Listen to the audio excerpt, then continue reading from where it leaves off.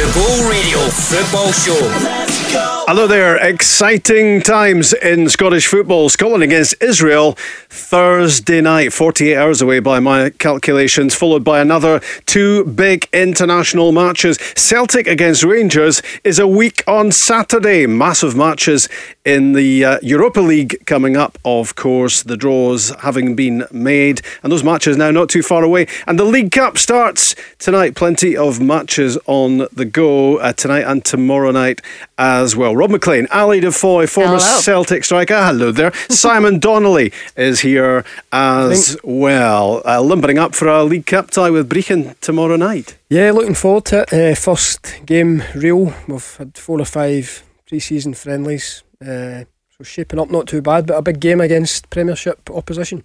And lots of protocols to go through, no doubt. Incredible, yeah. We got tested at the weekend. The full squad got tested, so everybody was negative, which is a good sign, obviously. Congratulations. But, yeah, thank you. And yeah, just the usual protocol. No showers. Dundee United will get changed in the stand behind the goal. We'll use the main stand, so it's crazy times. Yeah, I was going to have a word with you about the no showers, actually. If you can just stay over there, that would be. Yeah, it wasn't great at the weekend. We played Wraith at the weekend and it was pelting down, so everybody had to drive. Well, I was driving 2.5 hours back. You're soaking wet. It's not ideal, but we just have to follow suit. To make sure you don't get cold with everything that's going on. It's not great for the players. The players have to come off, and as I say, that was the first time we experienced it. We've been lucky with the weather, considering what time of the year it's at, but Saturday was pretty wet. Listen, you just look after yourself, okay? It's important. And of course, in the background are the talks continuing between the Scottish football authorities and the Scottish Government about what happens, what sort of help is going to be available. Lots of murmurings about financial assistance. Nothing definite in the way of an announcement yet, but Simon, you would certainly hope so, that the Scottish Government see the importance and the value of Scottish football, while bearing in mind, of course, that it's just one of many industries, isn't it, to be looked after? Of course it is, yeah, but it's the one that's close to our heart, and to be involved in it, at that level as well. I see the side of Brechin, they rely on any sort of, help at all to keep the club alive, basically. The game goes streaming live tomorrow night as well, so you're hoping that a few people subscribe and, put a little bit of money back into the club. How are things in the background at Brechin? I mean, to name just one club, your club, the club you're involved with at the moment, I mean, how fragile are things? Yeah, it's not great at all. Small clubs like Brechin rely on, punters coming in through the gates. They've got a bar and that stand behind the goal. The social side of it. People spending money round about the games on a Saturday, and when it's so quiet just now, it's very difficult for the clubs to generate anything. So I think our game's streamed at the weekend. It was a £5 or something, and then obviously these games against Dundee United and St Johnstone are coming up. They're big games for the club, and on another day you'd have a big crowd at these games. Dundee United would bring a big following. That's not to be, so you're hoping that fans will stream in and pay a couple of quid and help the club out. Yeah, we had a bit of pre-match nerves in the studio last night because, of course, Barry Ferguson's Kelty Hearts are playing St Johnstone. That's a big game for them. It's a big group. Cy Ferry's Peterhead's in that group as well. So there are grudge matches all over the shop. It's going to be, just rename it the Go Football Show. It's going to be interesting. Ali, have you got a note of all the League Cup ties tonight, tomorrow night? There's plenty. There's plenty going on in the way of games. I mean, the likes of tonight. I mean, the Hearts Inverness and Dundee Forfar are two that stick out, but quite a few other games as well. It's jam-packed. It's funny, isn't it, how these games suddenly come up? You think they're miles away, and then suddenly they're right in front of us. What you got there? All 7:45 p.m. kickoffs tonight. So Group A, East Fife and Cowdenbeath, Hearts and Inverness, Cally Thistle. You've got Group B, Dundee and Forfar Athletic. Group D is Stirling Albion Arbroath tonight.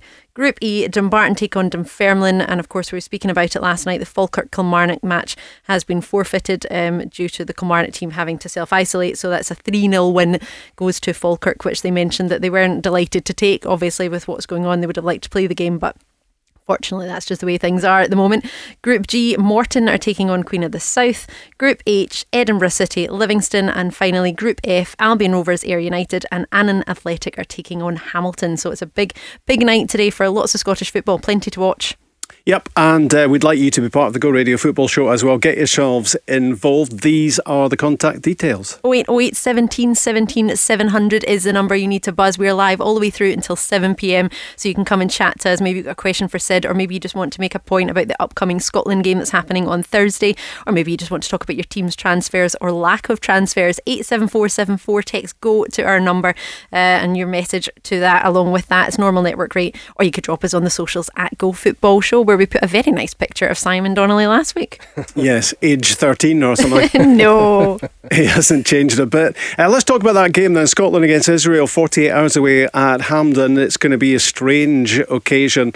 A game that would have had a full house watching, but the reality is, of course, there will be nobody there. It's all going to be a little bit weird, but Andy Robertson, the captain, has been speaking today, and he knows that even without anyone in attendance in the way of fans, there's still plenty of support. This is the game. We need all the lads to feel that the country's behind them, and I believe we will. We know, we can't have 50,000 in there and making a noise and everything like that, but we can feel it from home, and we can feel hopefully the positive energy going into Thursday, because it's a huge game for us. So how does that affect Scotland? I mean, Scotland hardly firing on all cylinders, you would say, in terms of performance. 4 points out of 6 from those 2 Nations League qualifiers, so that's got to be good. But we'd be kidding ourselves if we thought the performances were anything like top drawer. What does no fans Thursday night mean for Scotland, Simon? It doesn't help. Hampden Park, we're all familiar with the atmosphere there. I've been there as a fan myself over the years, as a kid watching Scotland take a fair few scalps, and it's always a great atmosphere, so it's something totally different. But the players are at a stage now where domestically they've experienced this for a few weeks, months even, and as I think we touched on last week, the performances haven't been great, but we're a wee bit further down the campaign. I watched a game at the weekend where John McGinn was fantastic for Aston Villa. His form, he looks right at the top of his game. And if he can take that into the Scotland game, that's a huge boost for us. I think the players are 3-4 weeks down the line, obviously. They're getting their eye in. It's the start of a season, even though we're in October. And hopefully that augurs well for a good Scottish performance. Yeah, that midfield area is obviously going to be crucial. John McGinn couldn't be playing much better at the moment. Callum McGregor too has picked up his game, I think, with Celtic. I don't think Celtic as a team are anywhere close to firing on all cylinders at the moment. They got over the line just about against St Johnstone in Perth at the weekend. We'll talk about that in a little while. But I think as an individual, Callum McGregor, when he gets further forward, finds those little pockets of space, finds passes and scores goals as well. I mean, he's crucial, isn't he? Yeah. And I've said this for a few years now, a few seasons, that McGregor and McGinn are 2 of the first names on the 11 for me for Scotland. McGregor is so consistent for Celtic. He takes that form into the Scotland games. McGinn's at the top of his game. These 2 guys are the first 2 midfielders on the 11 for me. Were they the first 2 on your team sheet when you scrolled it last week? They were indeed, and I'm glad to say that John McGinn's form at the weekend backed my decision up. So remind us what your selection was, because Barry Ferguson was hitting reverse furiously last night and starting to change his selection. Although he was saying 3-0 Scotland, so he was confident in that. I'd be happy with that, and I would take that all day. I started with Robertson on the left, a back 3 of Tierney, Young, Porteous and Cooper for Leeds. We kind of swithered on the right hand side.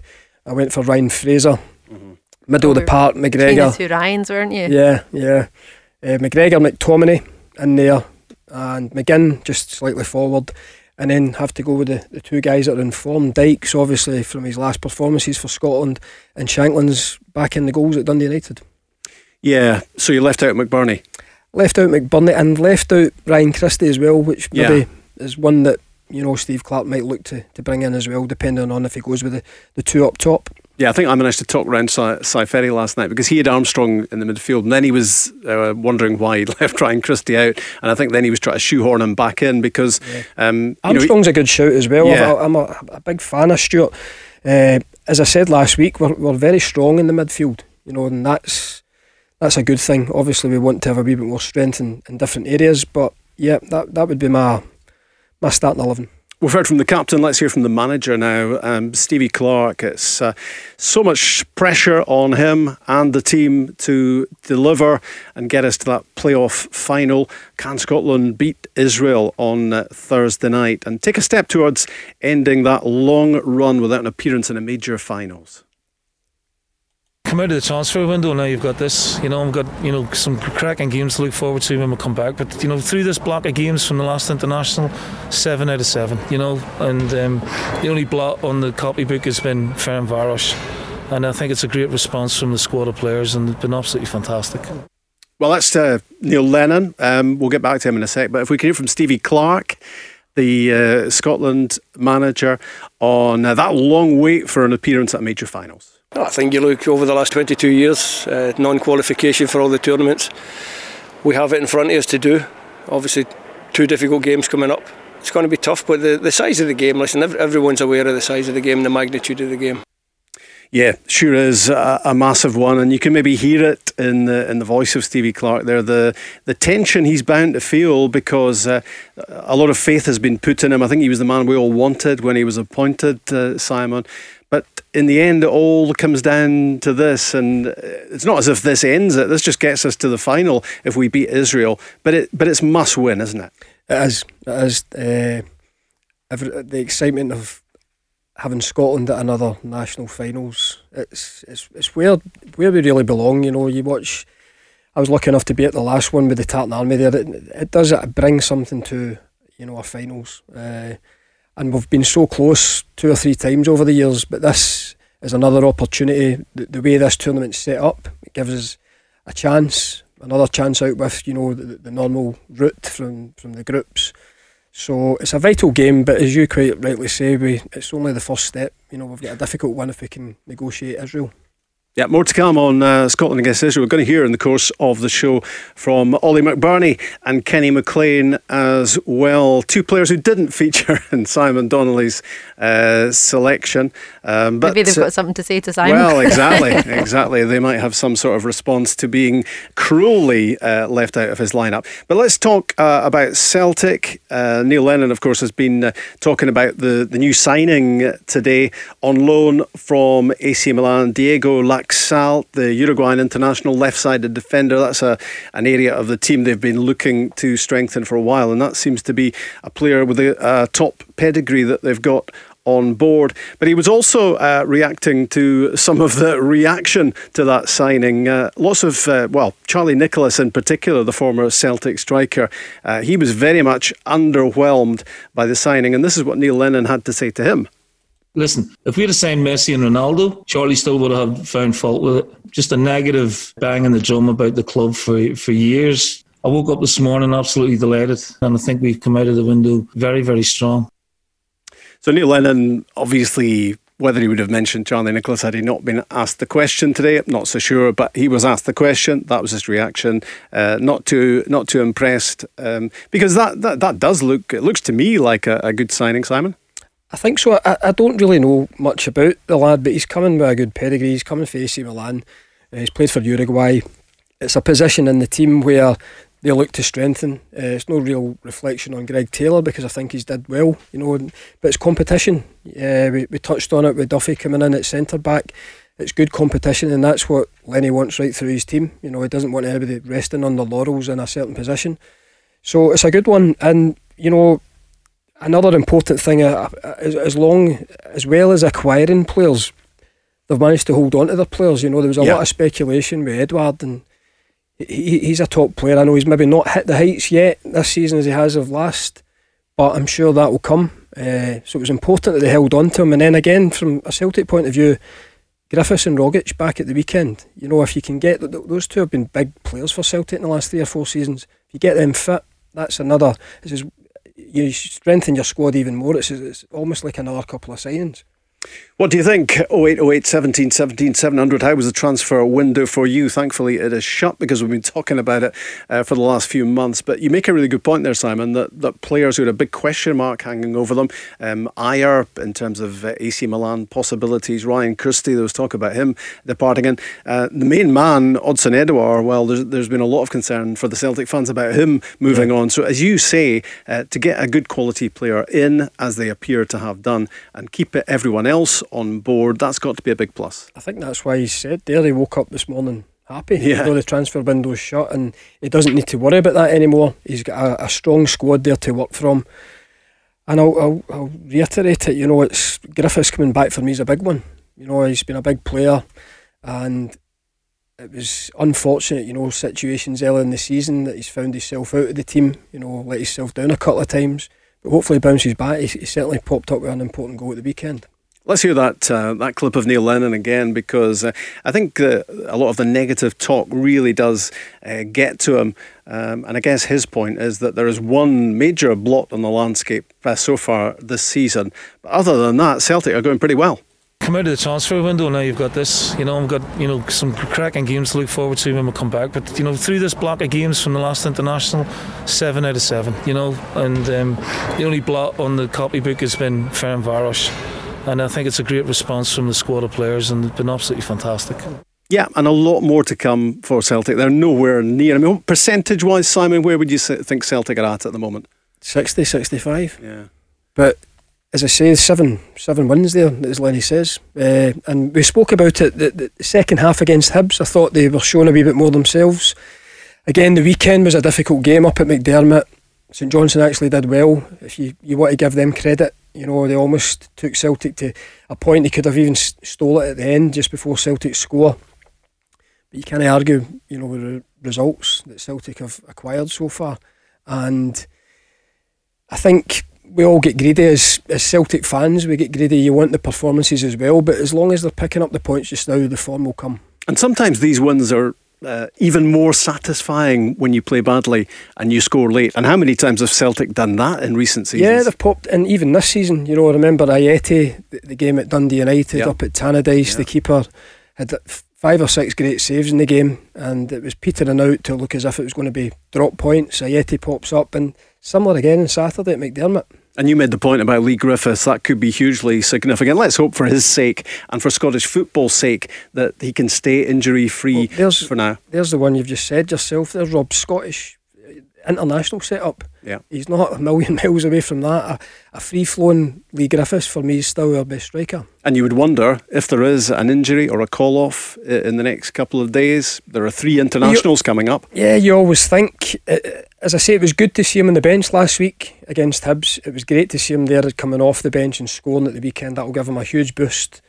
But you talk about banging the drum. I've banged the drum for Lee Griffiths for long enough. If he's fit, he's Scotland's best striker.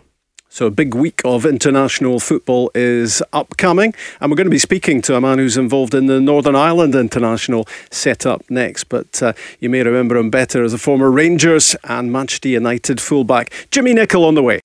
The Go Radio Football Show. Let's go! Yeah, it's football chat every night of the week, 5 till 7, Monday to Friday. And good to have you with us. Good to have your positive feedback about the show, and you're listening in even bigger and bigger numbers to the podcast as well. I can announce we have passed 100,000 downloads of the Go Radio Football Show podcast. I wish I had a cheer to play. I know, exactly. Onwards and upwards we go. Get involved in the show as well. Here's how to do just that. Give us a call 0808 17 17 700. Jump on those socials at Go Football Show. All the podcast links are on there as well, or drop us a text 87474. Put Go at the start of your message and we'll get that out on the show for you tonight. Maybe you've got a question you want to put to the team, let us know. Let's talk to the former Manchester United, Rangers, Northern Ireland fullback Jimmy Nichol. Lots of management jobs as well as manager as number 2 with the likes of Aberdeen and Wraith and Dunfermline, Cowdenbeath. Loads of experience in Scottish football, and currently part of the Northern Ireland international set-up with their new-ish gaffer Ian Barraclough. Jimmy, how are you doing? Good evening, Rob. I'm doing great. We're just in the hotel now, in the Hotel in the Culloden Hotel in Hollywood. part of Northern Ireland. Yes. So, and off to Bosnia. And off to Bosnia tomorrow. Yes, we train tomorrow morning here, and then get a flight to Bosnia, and everybody's fitting well and all excited. We're naturally obsessed here, as you can imagine, with Scotland against Israel on Thursday night. How do you view Scotland's prospects in this oh so important match? Well, it's like everything else. It's a bit like us. You've got to go for it. That's all you can do. I mean, we're going to Bosnia, and because it's a one-off game, it's not as though we're going over there a wee bit cautious, and if I just get a wee draw over there and we'll get them back at Windsor Park. It's not like that. No. So it's all or nothing, and it's the same for Stephen and Scotland. It's all or nothing, and it's so important that I can't imagine for a minute that the players won't realise the importance of it, and that I know there's no crowd, what have you, no atmosphere, but the game itself is just so important that surely the players will be highly motivated, and hope that both countries get a result. How much do you talk with your players, Jimmy, about lack of fans and lack of atmosphere and creating your own intensity in the game? Well, it depends on the circumstance, of course. You know, with Scotland being home to Israel, they would have loved to have had a full Hampden. In our case, it's worked out all right because it's a tough enough task anyway to beat the Bosnians without a hostile crowd as well, so we're actually quite happy. Although they're getting 2,000 supporters in, whether that makes a difference or not, I don't know. To the Bosnian players, I don't know, but certainly I'm glad it's not a full house. And but in saying that, we just concentrate on how we're going to set our stall out.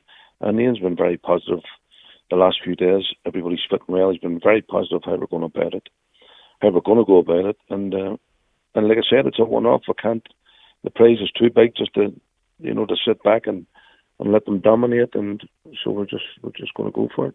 Stevie Clarke is the man we all wanted when the situation fell vacant. Do you believe in him to get the job done? Because there's massive. I mean, we heard from him earlier on, and clearly you could hear in his voice there's massive pressure to get through this game and get to the playoff final. Yeah, of course, I know, and it's how you relate to the players, and they don't let them.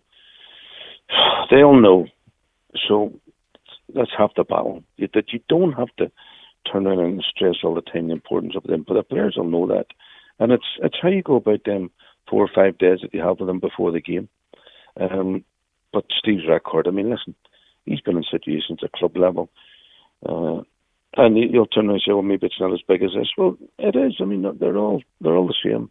It's because Scotland haven't done anything for so long that the pressure's mounted on him. But listen, he's proved his worth in the past. He's got good players at his disposal, and I'm sure if they do a job which they're capable of doing, they'll get through this tie all right. But then, and then it's on to the next one, because if we beat Bosnia, they'll play Ireland or Slovakia at Windsor Park. But then again, you could beat Israel, and then they could be facing Norway. Now, we played Norway last month. Oh, jeez, and I'm telling you, that's some outfit. That is some outfit. I have never, for a long, long time, I haven't seen a team execute that 4-4-2 system as effective as what Norway did. Really, really good. So, but as first things first, it's just getting past Israel and then facing Norwegians. I would yeah, imagine. we're definitely taking one crisis at a time, Jimmy. Just go over Israel. Yeah. Jimmy, it's Simon Donnelly here. How you doing? You okay? Hi, Simon. How you doing? Hi, great. Did you play with Tommy Johnson? Sorry? Was Tommy? You didn't play with Tommy? I played with Tommy. Yeah, I played with Tommy. Is Tommy? Celtic? Yes. Is he? Aye, Tommy's with us here. So yeah. Is he? Right. Okay. Aye. Yeah, so. Is he entertainment's officer? No, that's you, isn't it? Social convener. No, but he's doing all right. He's catching me up in that department. Tell him I said hello. It's just it's interesting how you look at it there. Obviously, Scotland not having any fans, but you guys maybe looking as that as an advantage over in Bosnia. But you're quite right the way you approach it. I think these games for Northern Ireland and Scotland they're a one-off. And it's refreshing to hear you actually saying that you're going to go for it there, because I think that's the way to go about these ties. Well, in our case, Simon, I don't know what if it applies to Scotland, but in our case, all we do is just show the boys the evidence. Yep. And that's what we've done the last 2 or 3 days, just to turn around and say to them, don't have any fears. Listen, we went to Bosnia and got beat 2-0, but we should have been 2-0 up the last time we were over a couple of years ago, with great opportunities. So all we do, and the good work that Ian and Os McPhee do with the match analysis, and young Jack, and they just clip all these things. And I must admit, I'm sitting at these meetings, and I'm thinking, geez, I can't see these boys feeling. If they take all this on board, they must be feeling great, because we're showing them, listen, this is what you did against Holland, and you were 1-0 up with 15 minutes to go. I think it was 10 minutes, and all right, we got beat 3-1, but didn't. And then Germany, and this is what you did against the Germans. You did this against Germany, you did this against Holland, you did this against Bosnia last time. So don't be reading fear in this situation. No, against Norway, we did that against Norway. And any time in important games before against Switzerland in the playoff was set back at Windsor Park, was set off them. And we said, we can't do that. That's not like us. That's not like us. And we just, right from the start, we've just got to go for it. And that's what he intends to do. Yeah, well, I wish you well, because as I say, you guys have been at a few finals in recent times ahead of us, but we've certainly been waiting a long enough time, so hopefully both countries get good results. Well, let's hope so, Simon. You're right, because it happened to us in the Euros. The first game against Poland, and we froze. And then the next one, to be fair, we've never had 2 bad ones. We've always had a reaction after a bad one. So after the bad one against Norway, we're hoping for a reaction, which I think we'll get in Bosnia. Jimmy, it's Ali here. How different? How different is the setup from when you were playing international football to now? The sort of preparation and everything. It's obviously very, very different. Do you wish you had some of it? Ali, yes, you're not kidding. Because I'll tell you what, I remember the first time Michael O'Neill invited me into the Northern Ireland setup was in February 2015, and we played Scotland at Hampden, and I was at Cowdenbeath, and on the Tuesday night before the game, so I went and took the train to Cowdenbeath, and I went to the hotel, the Dalmahoy, and Michael said, there's a meeting at 9:30, staff meeting at 9:30, and I goes up to the staff room where the meeting was, and all it did was I just grabbed a wee bit of pen and paper, a wee bit of pencil and paper from, the wee bit of paper you get beside your hotel phone. Yeah. So I grabbed that with a pencil, and I walked in, and they all walked in with 2 laptops each. And I quickly put that wee notepad away. I thought, what the hell's going on here? And it was really well done. Everybody, the physios, the doctors, the sports science people, the football people. And if they look at the information these people are getting, the lads are getting. Because in my day, you're asking about the difference. I mean, with Billy Bingham, if we played Albania away, I would say to Billy, what's your outside left like? He says, you'll soon find out. I might just get on with it. We didn't have people going the scout and what have you, and with no match analysis, and actually just get on with it. So it's totally different, but I must admit, I really do. I love what's happening. And even senior players, even players that have had loads of games, I've seen them go to, they have it on the loop in the dressing room, all the free kicks and the organisation. I've seen senior players going to have a look at this just before they go out, just to refresh them and what their position and who they're picking up, and also it's certainly we get a benefit out of it. Are players too pampered, Jimmy, now? No, that's not pampering. The only way they might be pampered, in my opinion, is this, match day 2 stuff. You know what I mean? If you play on a Saturday, you don't train on Monday. I mean, I could never get my head around that, and that's the only thing I think. I have more problem with sports science people than the match analysis people, because I think the match analysis is great. Because if you're wrong, what you say on a Saturday and you see it, you can apologise to the player, and the vice versa, the player can come to you after seeing it. So, but with sports science, you just feel as though, God, you're in their hands. It's preparation more so than pampering, maybe. Yeah. The preparation is different, as you know, because of that. I mean, they'll tell you just give them 30 minutes on a Monday or something, and the player, and even if the player wants, can I not train? No, half an hour and that will do you.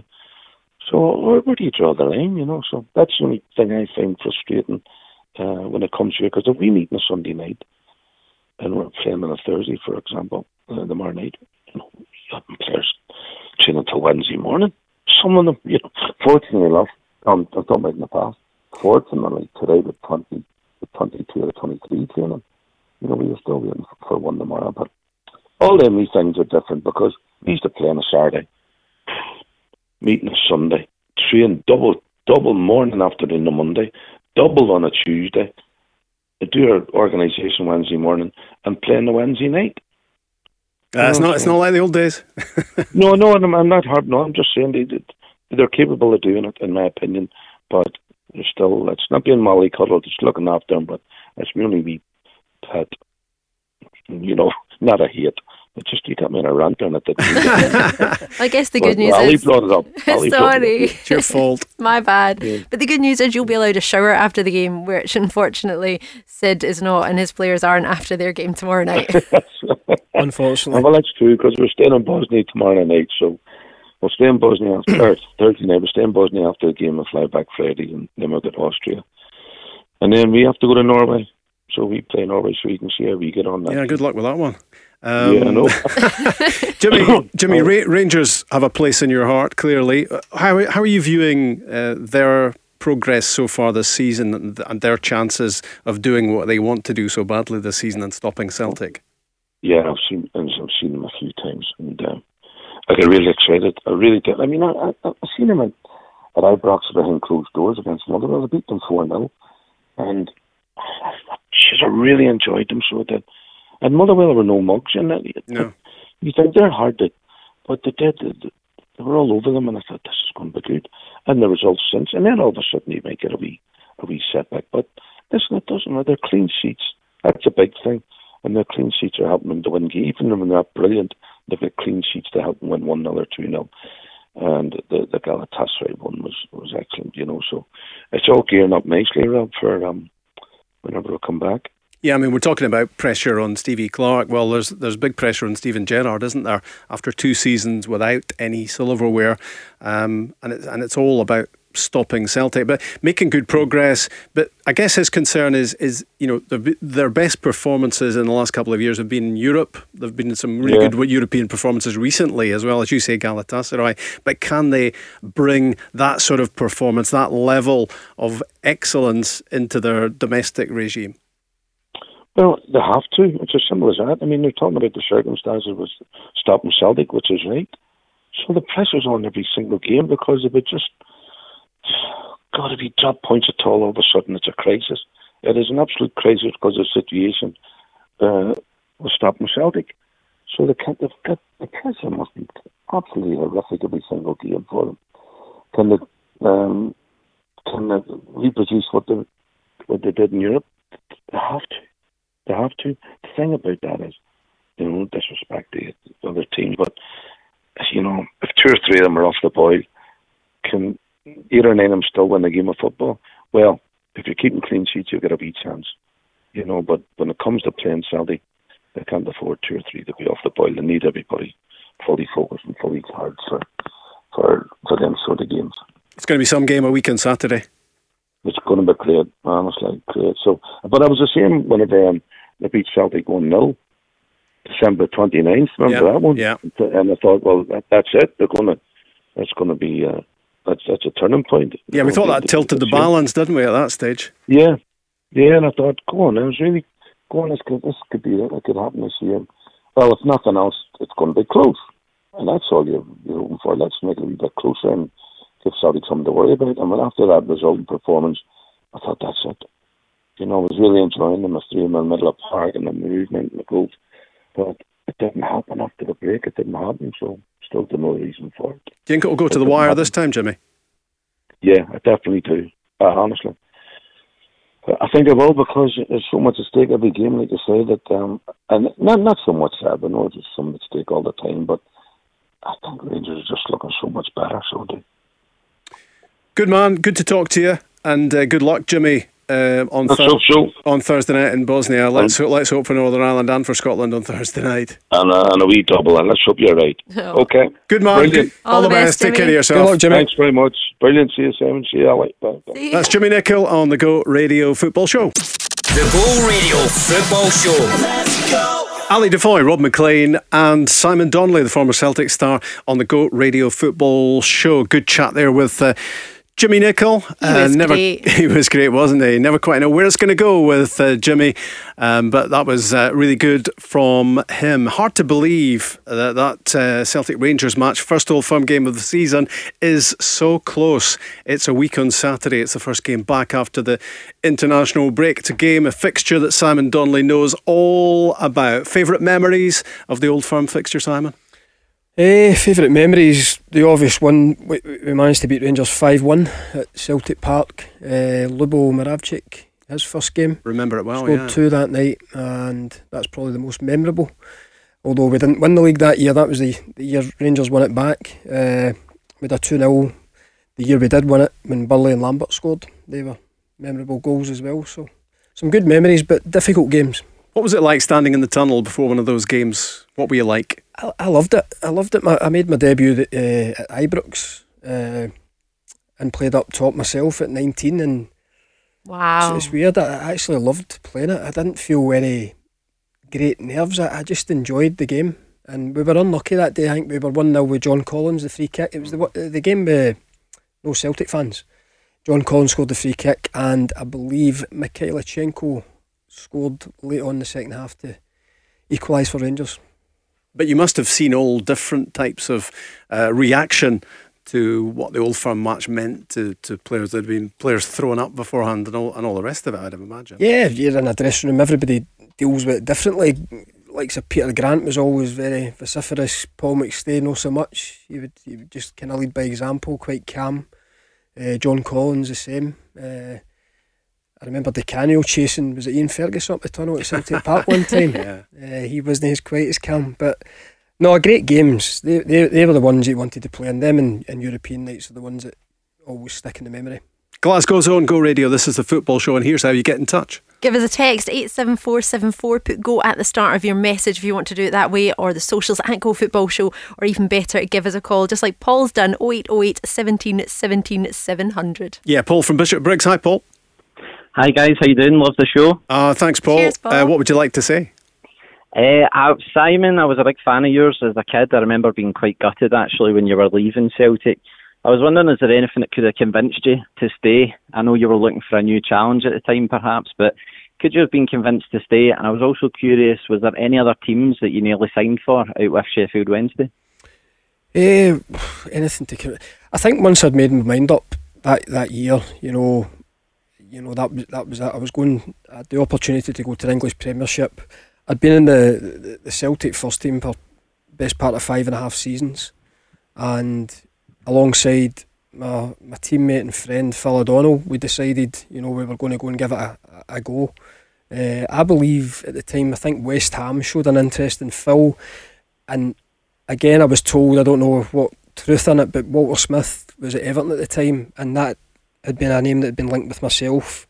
But once we kind of realised Sheffield Wednesday were interested 100%, and we went down and spoke to Danny Wilson, the manager at the time, we decided to go there.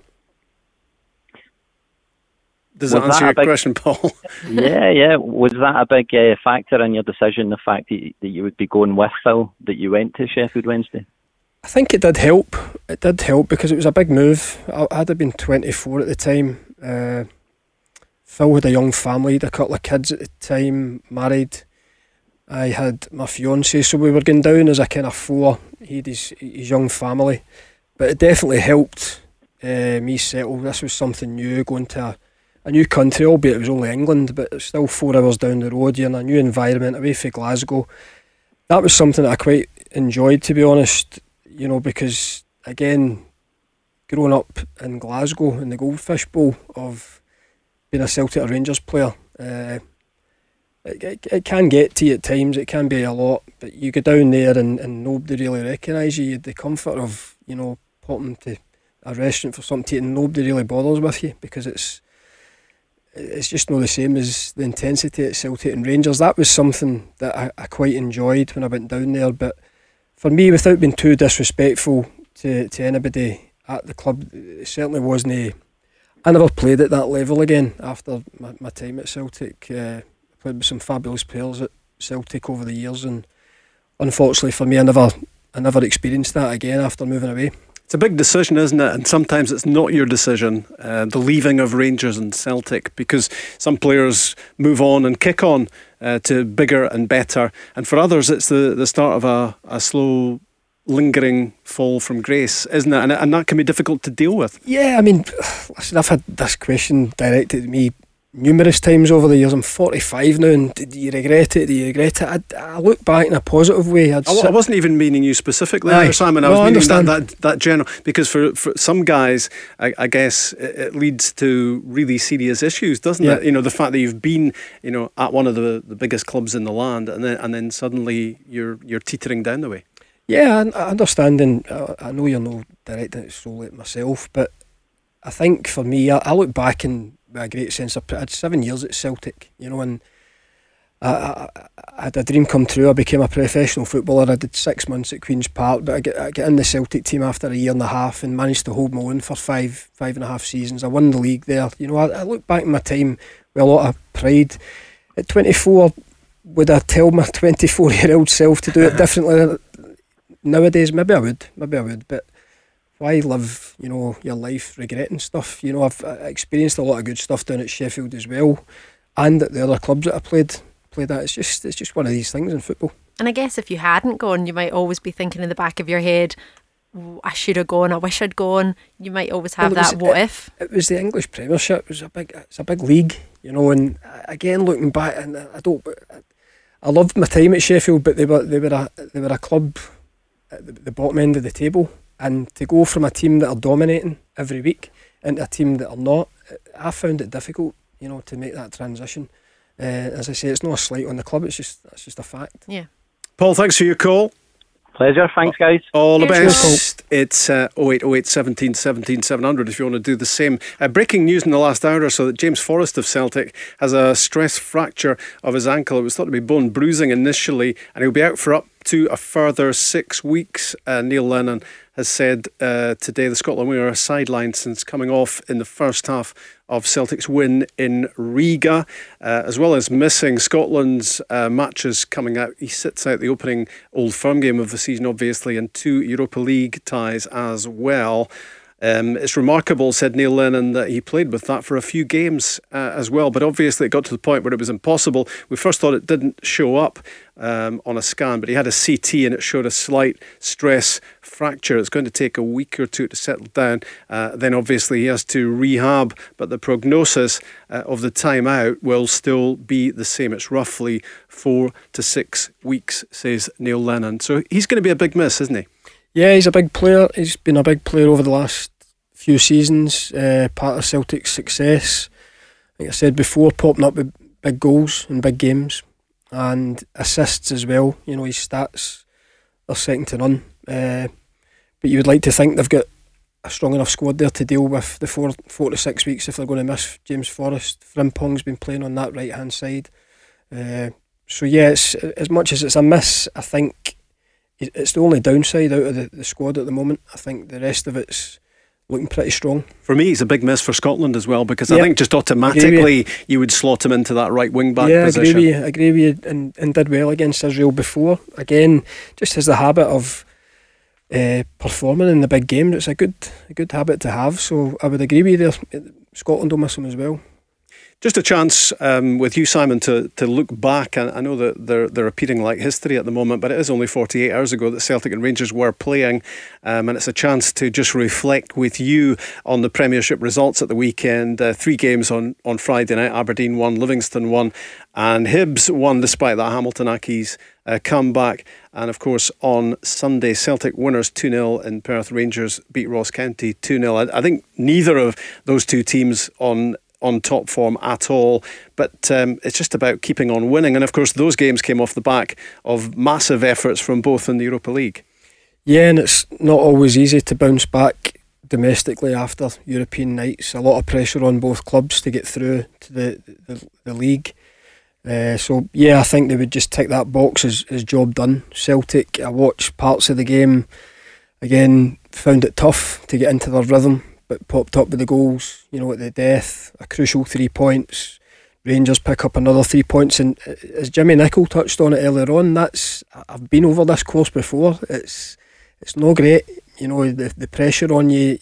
You're immediately looking for the other club. What did they do today? Or in Rangers' case, they would have seen Celtic would have picked up the late win, and it's going to be like that most of the season, I think. I think Neil Lennon expects things to settle down from here. He's desperately hoping that the closing of the window means that the likes of Odsonne Edouard can get back concentrating on what he does best again. Well, you hope for that.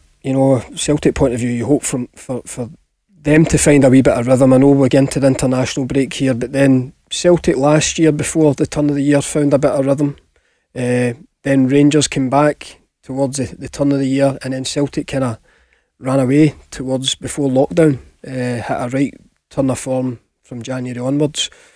So Lenny will be looking for something like that to happen, the team to start clicking again, and hopefully that'll be the case for Celtic, once we get through this international break. What did you make about that decision to leave Scott Brown out of the starting lineup? Because it seems as if, you would have seen more of it than I did, I think, but when he came on, that kind of grabbed Celtic by the scruff of the neck and probably dragged them over the line in that game. It was a bit of a strange one for me, that if you were going to rest Scott Brown at some stage in the first chunk of the season, it wouldn't necessarily be the last game going into a 2-week break, would it? Yeah, but again, maybe Turnbull for me did well the week before when he came on, maybe to give him the start and freshen up a little bit. Scott will admit himself he's no spring chicken, he's super fit, but I think managing his legs this year will be something that Lenny will need to do, the staff behind him, to get the best out of him. But again, the captain playing a captain's role, coming off the bench, affecting the game immediately and taking them over the line to get the 3 points. And just before the break, your thoughts as well on the Rangers captain. What a season he is having so far, James Tavernier. 8 goals in 8 games, and I think beginning to exude really great leadership qualities as well. And I think getting the confidence with it as well. Tavernier for me, always attacking wise, has been fantastic. I think a few years back when he hit a real bit of form, but you can't argue with 8 goals in 8 games and leading by example more than anything else for Rangers. But I think it comes with confidence, and game after game, and he's playing at the top of his form.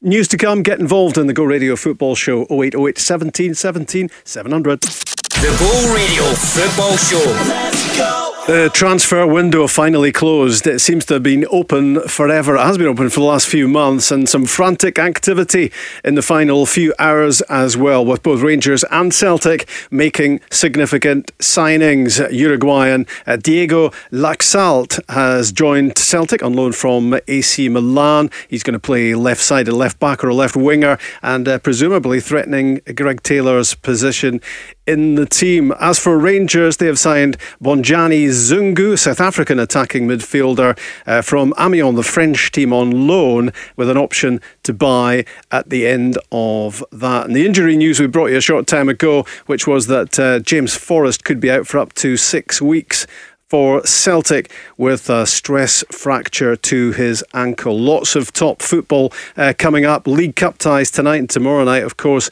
Simon Donnelly with us in the studio. Rob Maclean and Ali DeFoy here. Simon here as well.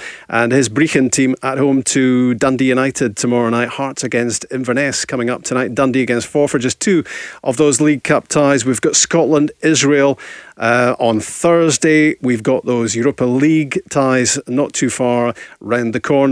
And we've got an Old Firm match a week on Saturday. It really is a fascinating time in Scottish football.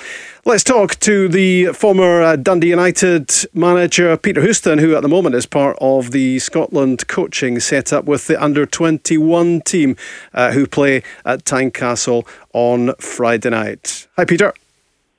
Hi, Rob. How are you? Very well, thanks. Yourself? How are things in the under-21 camp?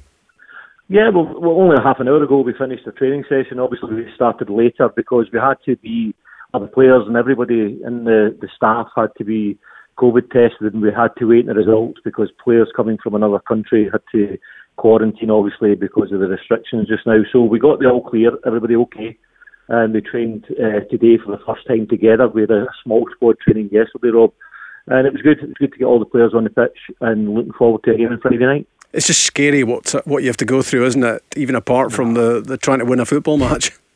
Yeah, it's very much so. Even like, say, for example, Fraser Hornby, who's now at Stade Rennes in France, trying to get a flight into Edinburgh was not that easy. And the first thing he has to do is get into a room and stay in his room, and food be taken to him rather than him mixing with the boys. And it happened with English lads as well, the boys who are coming up to England. So it's one of these things that we have to live with just now, and hopefully we want to get all this away and that we can get back to normal as soon as possible, although it doesn't look like it's going to happen anytime soon. No, exactly. So we're looking for big success for the senior side this week, and we're looking for signs of hope and results as well from the Scotland under-21s. That was a good win in Lithuania last time out when Alan Campbell got the only goal. Yeah, it was very good. Going to Lithuania was difficult. We've had quite a decent campaign. The thing is, we're 4 points off the league, but we have a game in hand over the Czech Republic, who we play.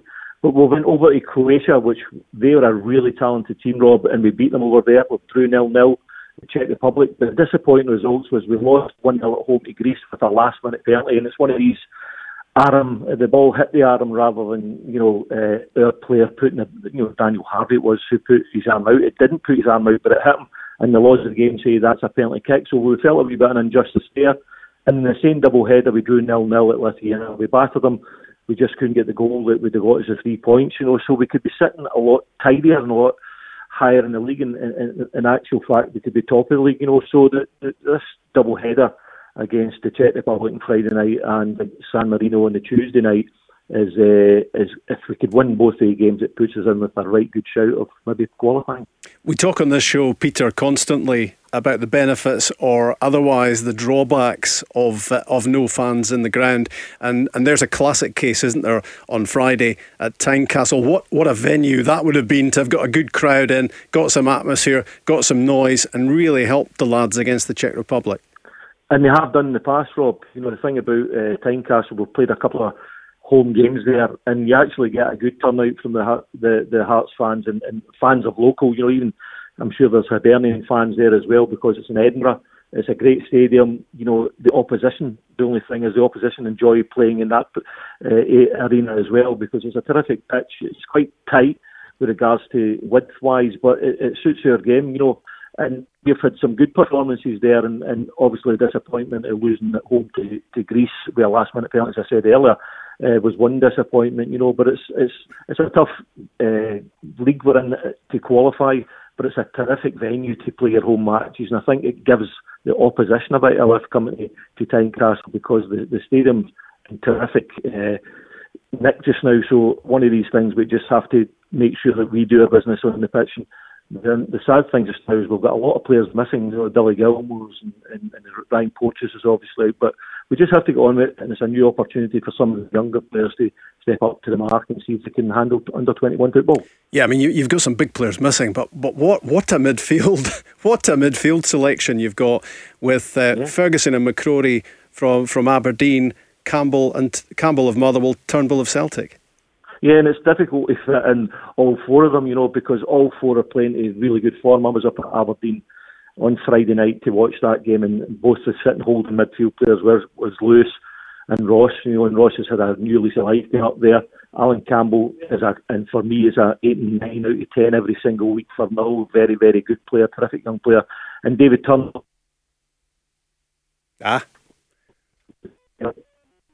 We seem to have lost Peter.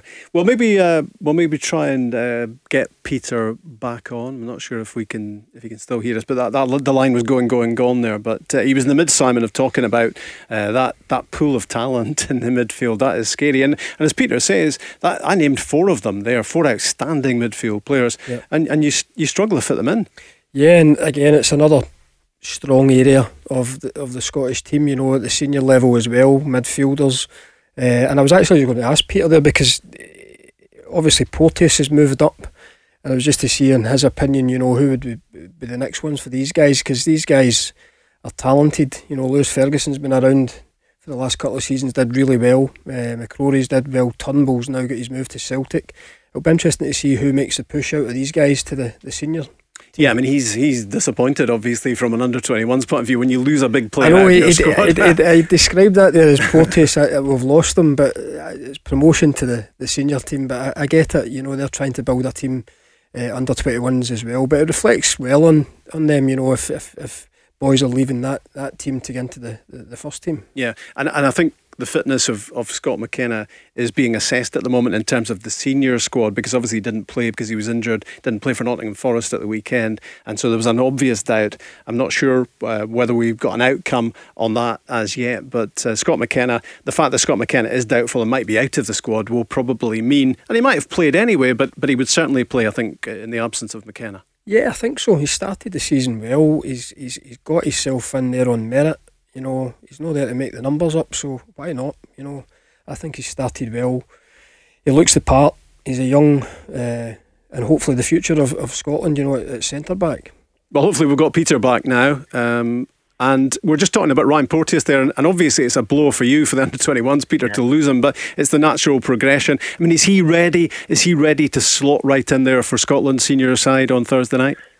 Well, first and foremost, he would have been suspended for our first match. Of course, anyway, yes. But it still makes it okay for him to play. But for me, I think he's been very, very consistent with Hibs. I've watched Hibs a number of times this season, Rob, and he's been very, very good for him, very consistent. You know, so he's a wholehearted player. He's very aggressive in the air. He's strong in the tackle as well. He's improving on the ball. You know, so for me, Ryan's he's made significant progress over the last year or two playing first team football for Hibs. So for me, yeah, I would say definitely yes. Why not? Because you have to have an opportunity at some stage. Scott McKenna got to Aberdeen. I just heard you guys talking about Scott McKenna there. Yeah. And for me, why not give him the chance and give him the opportunity if he's fit and able to go? Do you think he's reined himself in a bit this season in terms of his style? Because obviously he was picking up injuries, yellow cards, red cards as well, by maybe being a little bit impulsive at times, a little bit over enthusiastic. Do you think he's maybe withdrawn a little bit? I mean, he's still obviously a tough player and a hard player, and that is his game. But do you think he's compromised a little? I would like to think so. And there he went again. I think it's the reception. I'm not sure quite where he is, but I know, absolutely. I'm in my you can hear us, Peter. Yeah, I think you're back, Peter. You guys. You can hear us, we just can't hear you. I could hear you, no bother. Sorry about that. I'm actually in my hotel room, but I've went out to the balcony, so if there's any background noisy cars, then please don't blame me. Oh, bless you, that's very kind. If you need any help with your phone bill, we'll obviously cough up. We'll make it. Rob will. No, as I was saying about Ryan Porteous, you know, he's getting more experience, he's developing further as a player, and I think what he's got to learn is when he's timing of his tackles, sometimes he's got to be strong, he's got to be brave, but you sometimes just got to temper it a wee bit by making sure that you go in at the right times to win the ball, and don't go in for balls that, you know, you're maybe 40-60 against you. But experience brings that, and I think Ryan has improved that way, and I'm sure he'll improve further. We know, obviously, some of the players we've been talking about, we know well they're established Scottish SPFL players, so we know all about them. Who in the squad might take us a little bit by surprise? Talented players who are maybe playing elsewhere, playing in England, Peter, that we don't know so much about? Well, one of the players you don't know much about, and in fact I didn't know an awful lot about him, but I've been watching him train over the last couple of days, a lad called Harrison Ashby, who's at West Ham. Now, I always think that David Moyes has got a great eye for a player in many ways, and I know David personally very well. And he, as soon as he seen Harrison Ashby, he got him into training with the West Ham first team, and indeed gave him his debut for West Ham first team. He's a young lad who can play right back, he can play one-on in the right side as well, and we're very, very well off on that side because we've got Nathan Patterson as well, who for me is a player who's going to eventually, you know, get into the Rangers first team as well. You know, I think we've got James Tavernier, which is a problem just now because James Tavernier is probably in really good form for Rangers, but Nathan Patterson's a very, very talented young player as well. So on the right side, Harrison Ashby and Nathan Patterson are two lads who've got an opportunity to, you know, get regular first team football, and David Moyes already gave Harrison his opportunity in the first team at West Ham. So no doubt he'll be keeping his eye on him and making sure that he's good enough, and I think he's good enough for my first impression of him is to get in the West Ham first team as well. So there is some young talented. The boys that you mentioned in the middle of the park, but we'll get Tom McIntyre, who's a young left centre back as well, who's been at Reading. He's a talented young player too. So he's having to fight to get into his first team as well. So we've got some good young players, and it's just about them getting that opportunity to play, and they'll certainly get an opportunity with Scotland under-21s. You mentioned Nathan Patterson at Rangers. Greg Middleton is one who made a big impact, didn't he? Even some of the European ties for Rangers last season. He seems to have faded out of the picture. Is that just a little lull before he comes back again, Peter?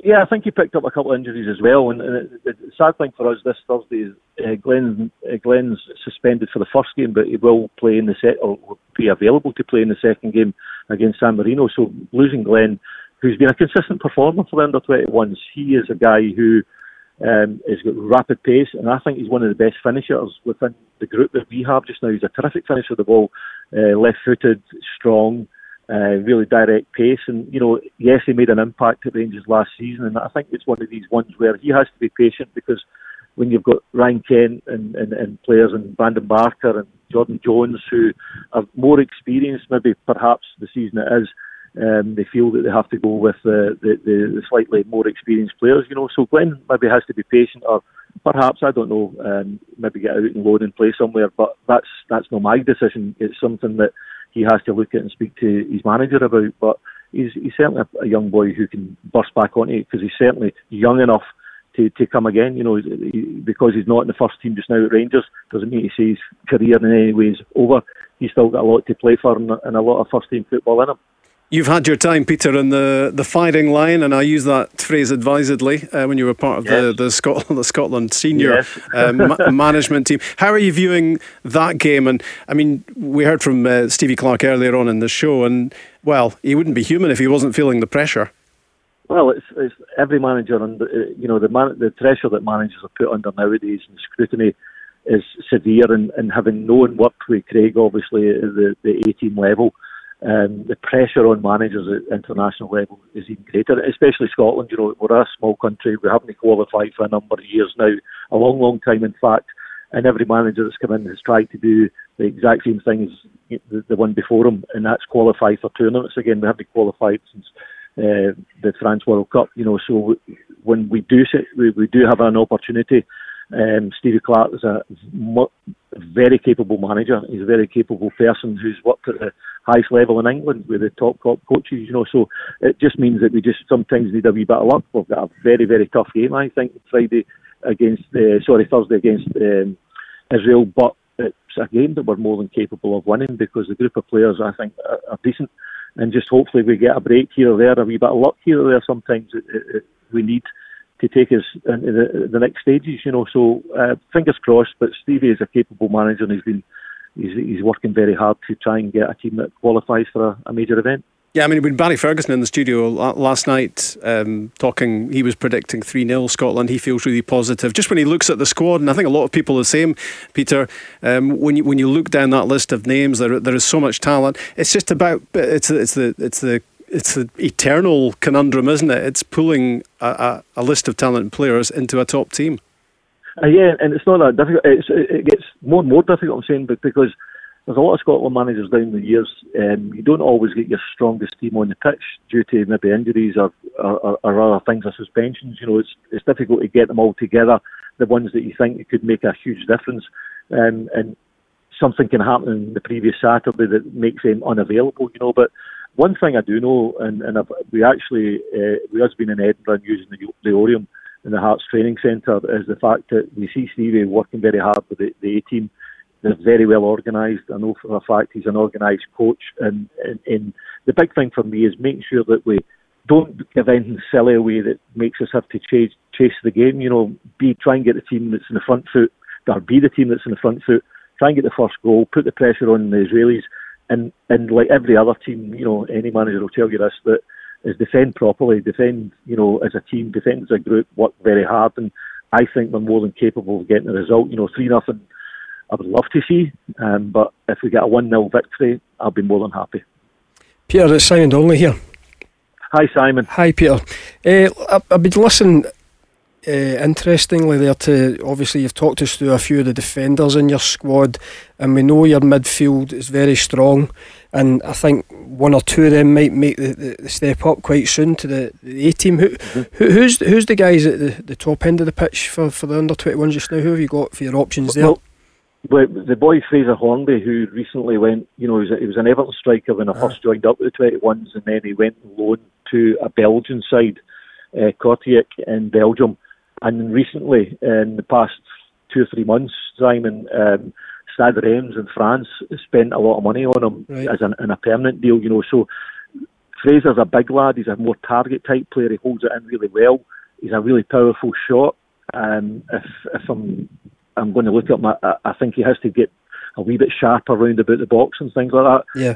We have Glenn Middleton, who can play as a main striker as well. We are a wee bit short of strikers. Conor McLennan at Aberdeen has played in the role as a number 10 at times before. Yeah. But we look for goals that, even if Fraser, if he is our target man striker, it's about people maybe running off him. It's going to be a Turnbull's or Ferguson's getting shots off the edge. That's where we hope to create. Yeah. If Middleton's playing the left side, he's got the pace to get past people and get it down and put balls in the box. And it's the same on the other side. If whoever's playing the right hand side is last against Lithuania, we played Nathan Patterson 1-on from normal right back position, and Nathan was tremendous. He gets down the side, he's got great pace.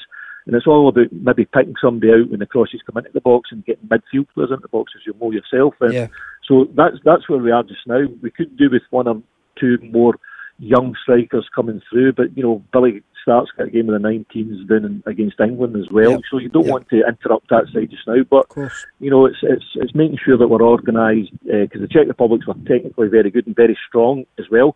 But to go there and get 0-0, and with 5 minutes to go with a great opportunity, with 2 or 3 great opportunities in the game, we should have won a game.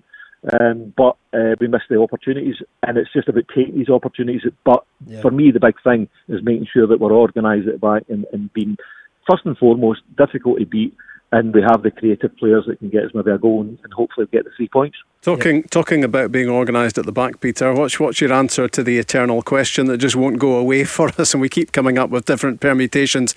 How do you fit Tierney and Robertson into that back line? There's 2 terrific players. Kieran Tierney has always been a big favourite in me since he broke through at Celtic. But Andy Robertson, what a progress that since Simon and Jackie took him to Dundee United, he has come on leaps and bounds. Terrific player, terrific at getting down to the far corner of the box and putting tremendous crosses in. So it's difficult for me. I don't mind the fact that if Stevie decides that he's going to play a back 3 to get the 2 of them fit in, Tierney is playing that position for Arsenal, and he looks more than capable of doing that. We need to get more balls wide into Andy Robertson's area and make sure that when he's pulling that foot back, get people in the box. We need to get people in the box as well. But I'm sure that's stuff that Stevie, I'm glad it's him to have to pick the team and not me. But it's all about making sure that we create chances, but do our defensive side right. Try and get the ball into wide areas to Andy Robertson. But then after that, we have to make sure that we'll get people in the box who are on the end of it, or going to pick up the scraps that's maybe knocked down at the edge of the box to try and finish. So tough game for the 18. Don't get me wrong, and Israel showed some good quality in the last match, but I also think that Scotland showed some good quality as well, and we have the home advantage. I wish the crowd were there. We miss the crowds at football matches. It's a big thing, but we have to deal with it, and we have to go out there and try and win the match, and I'm sure that Steve will have them organised, and I do fancy our chances. Good man, good to hear that. Good luck to Scotland on Thursday, and good luck to you and Scott Gemmell, Peter, and the under-21 squad on Friday at Tynecastle against the Czech Republic. Thanks, all the best. Good to hear from you. That good luck, Peter. is Peter Houston on the Go Radio Football Show, and get involved. There's still time to give us a call on 0808 17 17 700. The Go Radio Football Show. Let's go! That was Ali DeFoy with Rob Maclean and Simon Donnelly in the Go Radio Football Show studio. Just been talking about that Scotland under-21 game with Peter Houston on Friday at Tynecastle. Scotland against the Czech Republic, followed by San Marino on the Tuesday. But of course, before that, the big one at Hampden on Thursday night is Scotland against Israel, pitching for a spot in that playoff final, hopefully getting a step closer to a major finals. Let's talk next to Gary Naysmith, the former Hearts and Everton and Sheffield United and Huddersfield, quite a few more, fullback, and I ran out of memory there, to be honest, Gary. 46 Scotland caps as well. What a player he was, and I'm delighted to say that he joins us on the show right now. How are you, apart from on the move in your car somewhere by the sounds of it? Yeah, I'm okay, thanks. Just got football with the children, just chipping them here, there and everywhere, so just doing my parent duties. Excellent, that's real pressure. A big night for Hearts, isn't it? It's a big season for Hearts, and it all starts tonight for them with that League Cup tie, which isn't too far away now, Gary, against Inverness. No, definitely, I think Robbie will want to hit the ground running. He's made some really good signings, especially Craig Gordon and Andy Halliday. I think that's two fantastic signings. Managed to keep hold of people like Liam Boyce and Michael Smith, and he'll want to get off to a good start tonight. But it's a difficult game for him, The wee Robbo's always got Inverness well organised, and it'll be a difficult game. But I do expect Hearts to win tonight. My friend sent me through their squad numbers for the season, and it's some squad that they've got for the Championship. Yeah, I mean, it's almost like a Premiership squad in the Championship, isn't it? Yeah, it is, but you've still got to go and deliver, that's just on paper. These lads have still got to go out and do it, and there was a few of them that are still there this season, that were there last season, that have got a few things to put right. So, the pressure will be on Hearts right for the first game, even though there's not fans inside the ground. When you're at a club as big as Hearts, the pressure's always there to deliver, so, they want to get off to a good start tonight. Yeah, I'm just looking. You're talking about squad numbers. I'm just looking at them now. So I'm looking at Craig Gordon, Michael Smith, John Souttar, who's sadly recovering from injury again. We wish him all the best. Peter Haring is back. Christophe Berra, Jamie Walker, Ollie Lee, Liam Boyce. It goes on. Stephen Naismith, Andy Halliday, Ben Garuccio, Andy Irving, a really talented youngster, and Harry Cochrane. Craig Halkett. I'm just getting down to the end of the numbers. Ewan Henderson. I mean, that's one hell of a squad going into the Championship, isn't it? No, it isn't tonight. I think they announced that they've brought in Stephen Kingsley, the left back, who's a good player. Went down to England. They've got an abundance of talent now in all positions, and it's.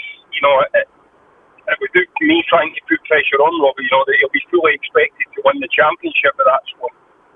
What did you make of the summer decision-making process that relegated Hearts and maybe for many people didn't take the sensible option of keeping our bigger clubs in the bigger leagues in these ridiculous of times? Yeah, I've seen it for all sides really. I've seen it for trying to keep a club like Hearts in the league. I've also seen it, they were bottom of the league. So if a team was to go down, they deservedly should go down because they were bottom of the league. So I could see it through all angles, really. Obviously, I was at the club at that time. I was acting last season as the loans manager for the younger players that were out on loan. So it was difficult. And nobody really wants to see Hearts in it, not in the top league. But it is what it is now. I think we've moved on for that. There's no, now there's no use crying over spilled milk, as they say. We just need to get on with it, and hopefully, it'll be Robbie's came in. There's a lot of change on and off the pitch in terms of players and staff, and all Hearts fans, myself included, will just be hoping now that Robbie can get us back into the Premier League. Gaz, Sid here. Hi, Sid, you okay, pal? Yeah, good, thanks. Yourself? Yeah, I'm good, thanks, mate. I'm just wanting to ask you a question. The guys in the studio put me under enormous pressure in the last week or so about this starting 11 for Scotland, and I can think are you trying to get some help? I can think of nobody better than yourself, obviously playing the position. Where do you see Robertson and Tierney fitting into the Scotland team on Thursday night? Yeah, I think two options for me. If we're going to fit the two of them in, we either play three at the back, and as I just got the tail end of what you were speaking, Gusty was speaking about, that Tierney plays left centre half, where he's been playing a lot of games for Arsenal, or he has to play at right back, Tierney. Right. For me, in a game that we must win, that's where we've got to go. If we were going away from home against a team maybe ranked higher than us, and we thought we were going to be up against it, There would maybe be a case of playing one of them in front of the other as a left back and as a left midfielder to be a little bit more defensively sound. But for me, it'll either have to be three at the back, with Kieran as left centre back and Andy as the left wing back, or Kieran playing at right back. Did you ever play at right back? Did you ever get switched over there? I did, and it was uncomfortable. How was the right peg, Gary? Well, you know what? It was as good as my left. I actually ended up one game playing right midfield as well. So down at Everton, Archie put me at right midfield for some reason. I don't know why, but I was at right midfield. The game that I had to play there for Everton at right back, we actually ended up with we had I think somebody got injured and we had a shortage of players, so we actually ended up with 4 left footers in the back 4. I played right back. Alessandro Pistone played right centre half. Dave Unser played left centre half, and Kevin Kilban went to left midfield back to left back. So I think that there are not many teams that had a back 4 left footers. All left footers, aye. Let's talk about. But Kieran's not. He's done it. You know, he's shown that he can do it. Listen, it's not as natural going forward, or when the ball comes to you, his first instinct would be, if he was playing on the right, to take it back inside. Yeah. Whereas if you're playing on your natural side, the ball comes to you. Doesn't matter how hard it's fizzed across to you. You naturally just open your body up, put up the line, play a pass like that. That won't be as natural for him. So going forward, your build-up play maybe be a little bit slower because Kieran will be concentrating more because it's not his natural foot.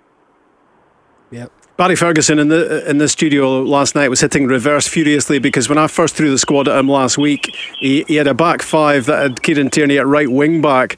But I think by last night he was reconsidering his position, Barry Ferguson, and thinking about maybe putting Ryan Fraser in that right wing back position in the absence of James Forrest. Yeah, it'll be interesting to see, because that we haven't really got an out class as a right wing back. And even Andy Robertson, I know it's just one position up, but I've done that, and there's a big difference between a left back to a left wing back. Normally when you get the left back, the ball comes to you, you've got somebody playing in front of you, or a left midfielder goes in the park, affects the opposition right back, and it lets you have a lot of space, the overlap and stuff like that. Whereas when you're playing wing back, the ball comes to you more times than not, you've got to go and try and beat the opposition player yourself. So it's a completely different position, although you're only one position further up on the pitch. Gary, here's breaking news for you ahead of the Hearts game tonight. Here's the Hearts team. We've gone through most of the squad. So these are obviously, this is just 1 to, well, it's not 1 to 11, it's 1 to 30 actually. But this is obviously not information. But these are the 11 starting against Inverness tonight for Hearts: Gordon, White, Walker, Lee, Naysmith, Whiten, Irving, Brandon, Halkett, Popescu, and is it Ginelli? Yes. Ginelli. So that's the starting 11 tonight. But the two there are interesting is Ollie Lee. Obviously, Robbie's brought him back. He's down south at Gillingham last season. Played, I think he was 40 odd games for Gillingham last season. Done well. So Robbie's that's obviously somebody that Robbie fancies, and he's brought him back. He's put him straight in his first game.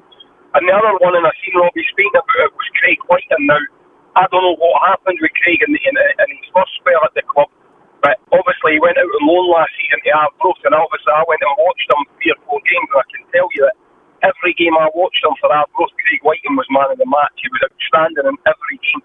His work ethic, his touch on the ball, he scored goals. So that's interesting and well that Robbie's put him straight into the starting team in his first game.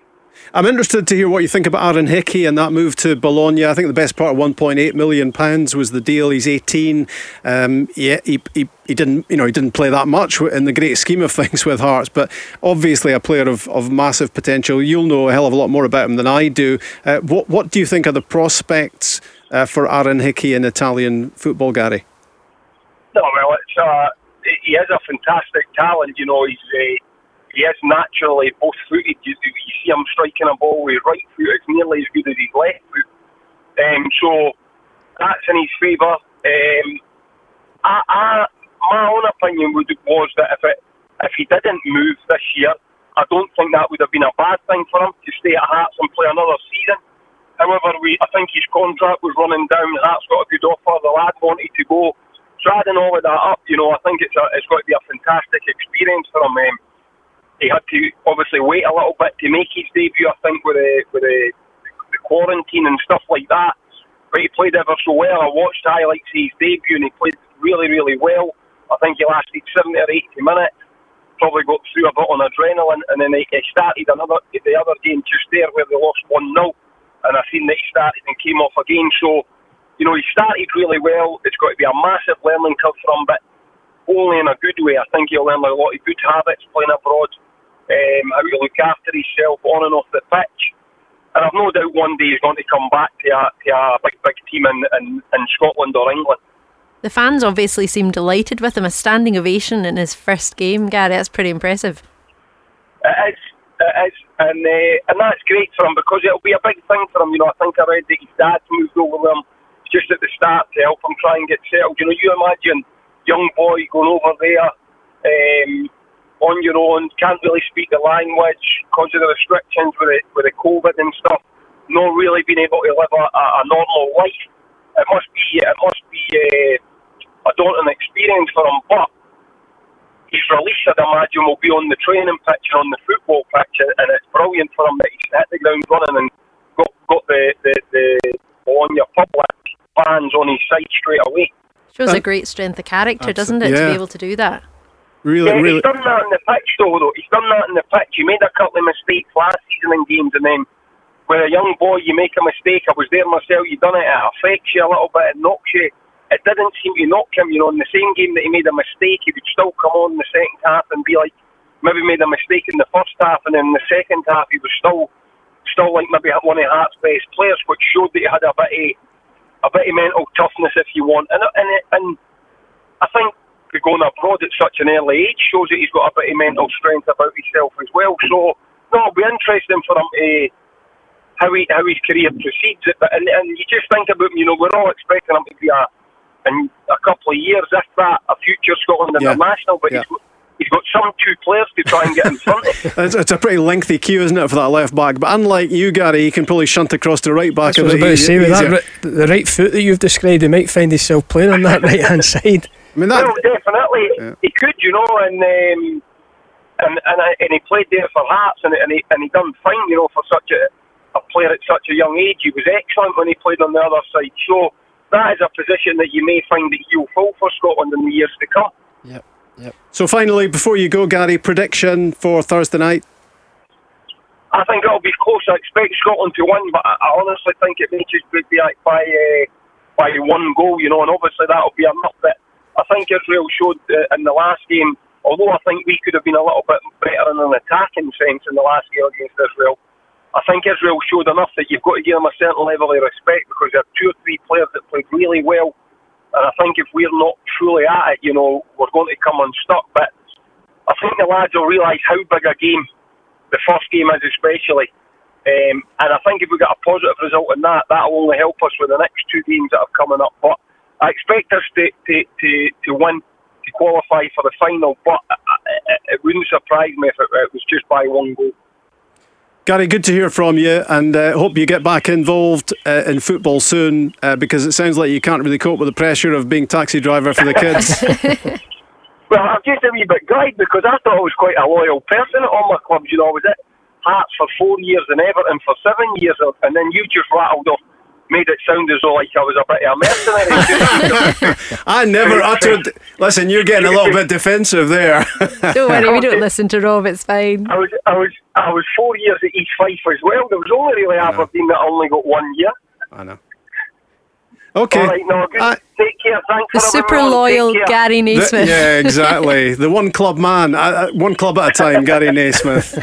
Good to hear from you, Gary. Take care. All the best, guys. On the Go Radio Football Show. The Go Radio Football Show. Let's go. It's the best of football chat night after night on Glasgow's own Go Radio, the football show, Monday to Friday, 5 till 7. We've just heard from former Scotland fullback and one club at a time man Gary Naysmith. Earlier, Peter Houston talking about Scotland's under-21s and, of course, that big game for the senior side Thursday night at Hampden. Earlier on, Jimmy Nichol we heard from as well. And that will all be wrapped together in the podcast and available to you shortly. A podcast which has gone through the 100,000 downloads. Yes, it has.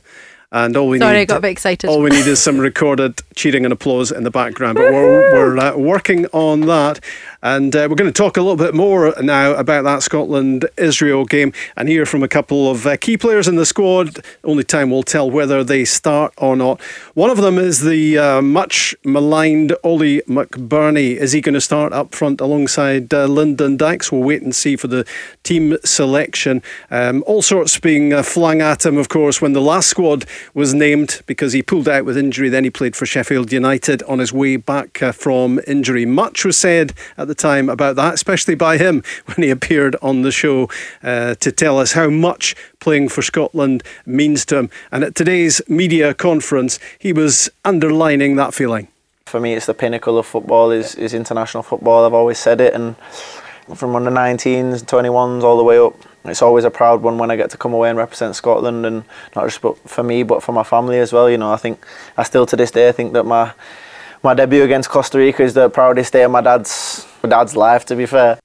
I remember interviewing Ollie McBurnie when he was at Swansea and talking to him about playing Scotland. He was just so keen to nail down that number 9 if he possibly could, and his passion really blew me away at the time about pulling on that blue shirt, and there you hear it from him.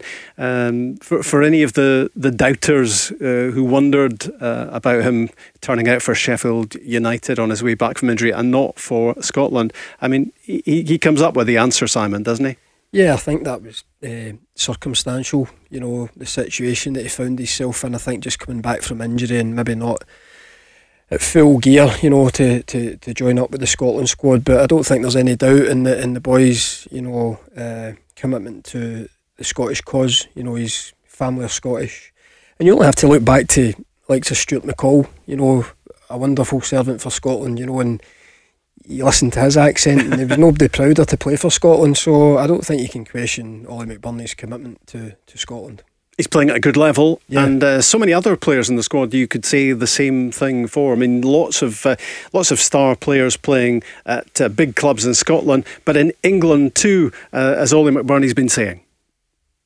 Of course, yeah, it can only be positive. You know, the higher the boys are playing week in, week out, it's only a good thing for the national team, like you say. And you know that we already know the quality that's in this national team anyway, so that don't need to be spoke about too much. But like you said, the higher that we're all playing at, it only beads well for the rest of the team. I'm just looking at the squad here. I mean, you've got Liam Cooper at Leeds United. You've got Scott McKenna at Nottingham Forest, who may or may not be fit for this game, having not been fit for his club at the weekend. Liam Palmer at your old club Sheffield Wednesday. Andy Robertson, of course, playing at the highest of levels despite their freak result at Liverpool at the weekend. Kieran Tierney is at Arsenal. Stuart Armstrong, Southampton. John Fleck is at Sheffield United with Ollie McBurnie, so the two of them have been playing at an amazing level. Ryan Fraser is just getting going again, having signed for Newcastle United. John McGinn starting for Aston Villa, very much part of that 7-2 win against Liverpool at the weekend. Kenny McLean not long relegated with Norwich City, but playing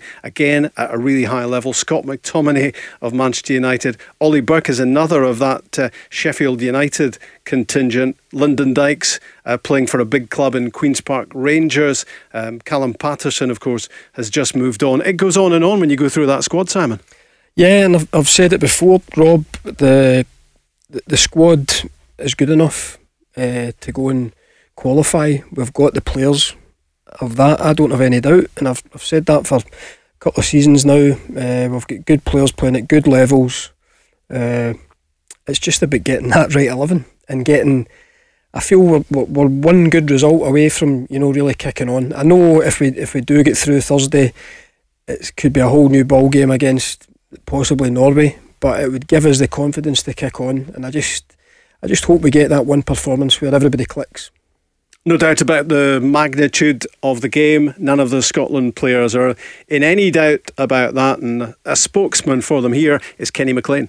We knew how big this game was going to be, and it's always been in the back of our minds, even previously playing other games. This has always been the one that everybody's looked at. We've never looked too far ahead of ourselves, but this has always been there for us for a long time now.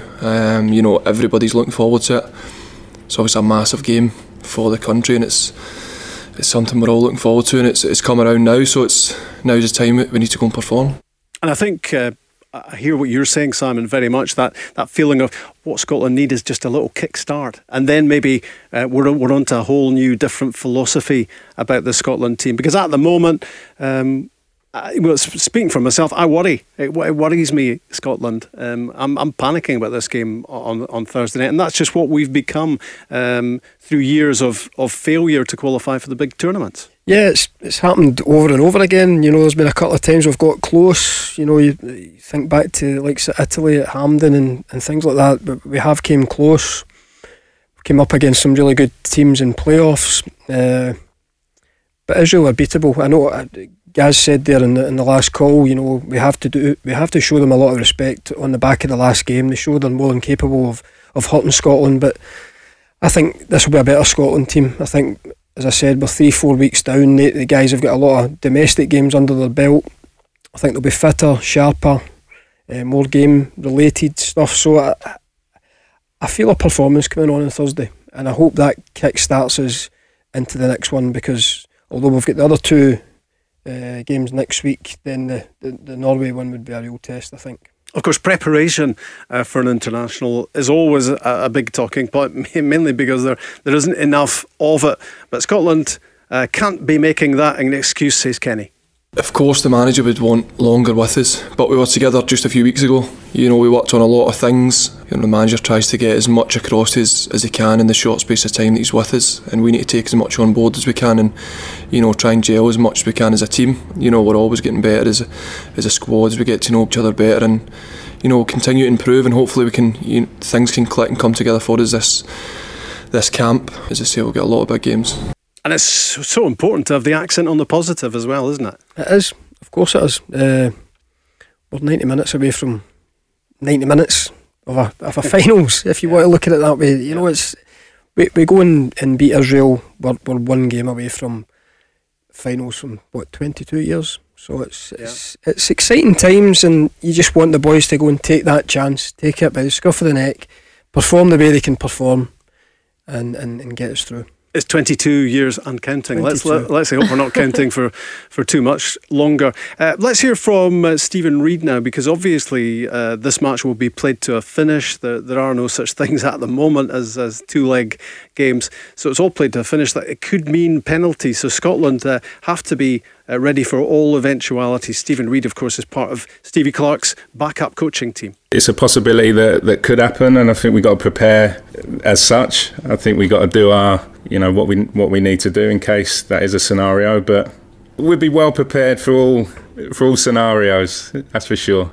It's just all about professionalism, isn't it? And you have to take everything into account, every fine detail. It's about fine margins, isn't it? It is, but if you're panicking over Thursday in general, what are you going to be like with the penalties? I know. He didn't seem to be panicking at all. He seemed happy as Larry there. Yeah. No, I think Simon's talking about me. Oh, right. Aye, Rob. I was thinking about Reid. I don't think it will go that far. I think we'll get a result on the 90 minutes. Okay, there's just some breaking news coming to us here. I'm just trying to dig it up on the news wires here. Well, while you do that, do you want me to let everyone know the phone number? Yeah, why don't you? Wait, 17 17 700. We're a few minutes away from the end of tonight's show, but you might want to jot it down. It's the same number every night, 5 to 7 p.m. We're here weekdays. It's going to be exciting. Big night tomorrow night as well. We've got Darren Jackson joining us on the show, and we'll have Chris Ibulumo at the start of the night as well. He's quite positive actually. I was chatting to him earlier on the phone today. He's coming up, he's going to be doing Sports Scene over the weekend, but Chris. Yeah, he's very positive about the Scotland side. Well, here's some news we could do without. Dundee have been awarded a 3-0 win after Forfar forfeited their League Cup tie. Oh, no. That's just happening in the last while, following a positive COVID-19 test by a player. The League One side unable to fulfil the fixture, as it is yet to be established whether any further squad members will have to self-isolate. Forfar are the second club after Kilmarnock to forfeit their opening game in this League Cup. The SPFL says this is further evidence of the very challenging season we're facing. There's an understatement.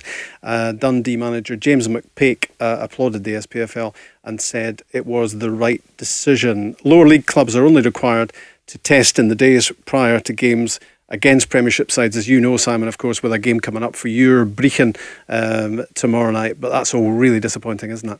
It is, and I just think it's going to happen again and again this season. I don't see it not continuing this way at the moment. It's going to turn like the common cold, isn't it? Yeah, it's a real shame. We actually played Forfar last Tuesday night at Forfar. Yeah. But yeah, it's just a sign of the times, and real disappointing. Forfar Vice Chairman Alistair Donald has just said since it came about at around 4 o'clock this afternoon, all hell is let loose. You've got to get everyone involved who needs to be and do the right thing. Well, sorry to end the show on a downer, but it's just the grim reality at the moment. Hope you've enjoyed the show, though. Another 2 hours of football chat on the Go Radio Football Show, and we're back tomorrow between 5 and 7. The Go Radio Football Show. Let's go!